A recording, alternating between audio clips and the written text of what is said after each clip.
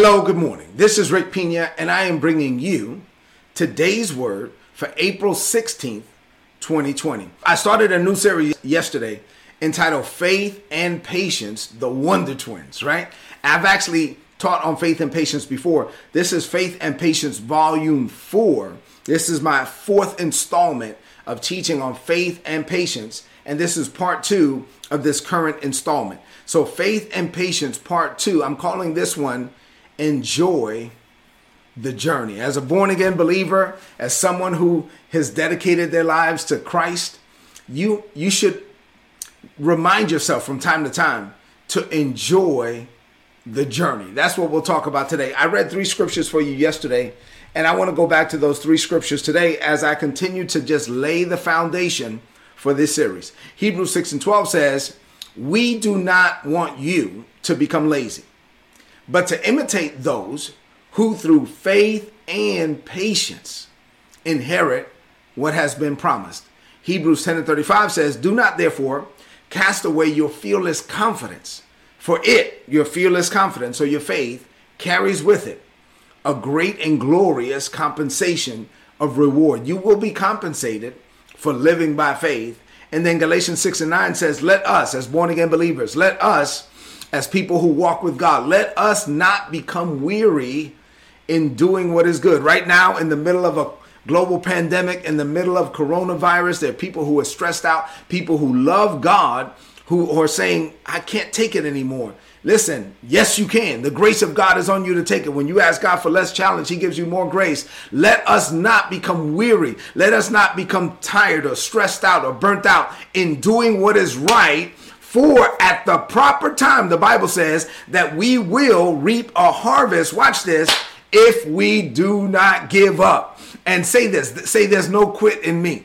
You are not going to give up. I'm not going to let you do it. The Holy Spirit is not going to let you do it. There's no quit in you. You will not give up. You will not cave in. You will not quit. You will not get stressed out. You will not get burnt out. Enter into God's rest. When you walk with God and you allow him to walk with you and you cast all your cares over to him, listen, you can go to work and you can whistle while you work. You can be excited every day. When you go to sleep, you can sleep and sleep good. God says in his word that he gives his beloved sweet sleep. He that watches over Israel neither slumbers nor sleeps. And I like to say, if God is going to stay up, then there's no need in both of us staying up. I can go to sleep because God is not sleeping and he is watching over me. Say amen to that. All right, so what does this mean to you today about enjoying the journey? I have 2 things to share with you in this morning.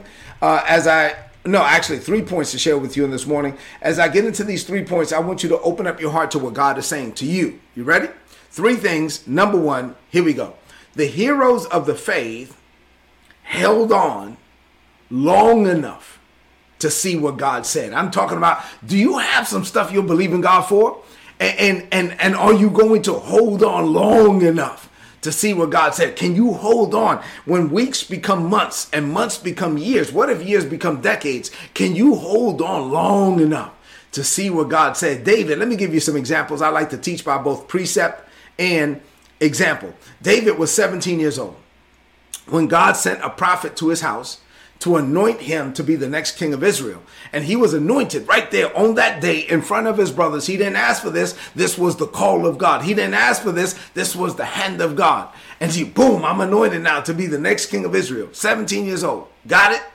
But he didn't become the king of Judah until he was 30 years old. And he didn't become the king of the unified Israel until 7 years later. So it took 20 years for David to become the king of Israel. It took 20 years. And in those 20 years, David endured extreme challenges. He was on the run. He was a fugitive. He lived in caves. He almost died. People turned on him, all kind of stuff. But he held on long enough. He had faith and patience. He held on long enough to see the promise of God come to pass. And he kept the promise alive in his heart the whole time. Joseph was also a young man when God gave him a dream. God gave him this dream and he got excited about the dream. See, what God does is that he'll show you the end of a thing, but he will not show you all the stages you have to go through in the space between the promise and the performance. Because I'm convinced that if God showed us everything that we would have to go through, many of us would run the other way.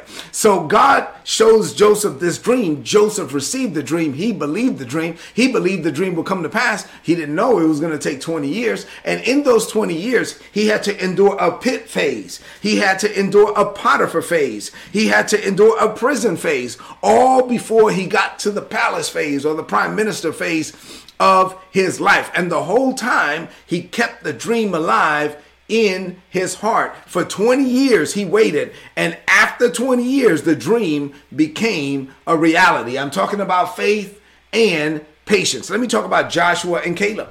So God tells Moses to pick 12 spies and send them into Israel to spy out the land that he's already given them. It's already done. He's given them this land, and 12 spies go in. Only 2 out of the 12 spies come back and say, yes, we are well able. Yes, I believe God. Yes, this land is ours. Only 2 of the 12 come and say that. And watch this. 10 of the 12 put a no where God put a yes. And millions of people believed the 10 instead of the 2. And so a whole generation of people had to die off in the wilderness. And that left Joshua and Caleb waiting. Joshua had to wait 40 years to receive the promise of God. And it was something, of no fault of his own. He had to wait 40 years for these people to die off because they did not believe God. But after 40 years, he walked in there and he received the promise of God. Now let me talk about Caleb. When Caleb went in, and he went in as a spy, he was 40 years old. While he's in there looking around, he saw a mountain afar off. And the Lord told Caleb, man, that's your mountain. He was like, Lord, can I have that? Yes. And so this is my mountain. I'm going to take possession of that. But now he had to wait 40 years. And after those 40 years, then he was with Joshua. So he waited 5 more years. And so after 45 years, when he was 85 years old, he goes to God and says, God, give me my mountain. Glory to God. After 85 years old, he was ready to receive the promise of God. After waiting 45 years, they had faith and they had patience. God gave Abraham a call and a promise in Genesis chapter 12. Right there at Genesis chapter 12, God calls Abram at the time, gives him a promise. You're going to have a promise child. In chapter 21, the baby was born, right? So you're thinking, okay, that was 9 chapters. How long was that? That was 25 years. 9 chapters, and 25 years later, the baby was born, right? 25 years is a long time. It's great when God gives you a promise in the morning and he makes it happen in the afternoon. I love those situations. But like 99% of the time, it doesn't happen that way. So God gives you a promise, and there's this space between the promise and the performance, and you have to endure that space, and you have the grace to do it. What's going to happen when it takes longer than you expected? What's going to happen when it doesn't happen when you wanted it to happen? Are you going to give up? Are you going to cave in? Are you going to quit? Are you going to relax the grip that you have on your faith? Are you going to throw in the towel? Listen, during the 25 years that Abraham and Sarah had to wait, God had to remind him over and over again, you are the father of many nations. And that's what God does with us. While we're waiting on God, while we're believing God, he will remind us, and he reminds us a myriad of ways. He can remind us while we're reading the word of God. He can speak to us while we're reading what God said. We can hear what God is saying. He can speak to us through the Holy Spirit. He can give us dreams while we're sleeping. He can give us open visions while we're awake. He can send people to us to give us a confirming word. But whatever he has to do, he does it. Why? To get us to stir up our faith, to keep believing, to press through it, to maintain faith and patience, because we need both. Here's my point as we close out this first point, is that everything God planned is already done. As far as he's concerned, it's already done, because God is outside of time. He's in eternity. And in eternity, he sees everything. When he looks at you, he sees the whole span of your life, and he sees your children, and he sees your children's children. Glory to God. So when he's working in you, he's working things for the 2nd and 3rd generation. So as far as he's concerned, it's already done. But us, you and I, because we live in time, for us, it is literally a matter of time.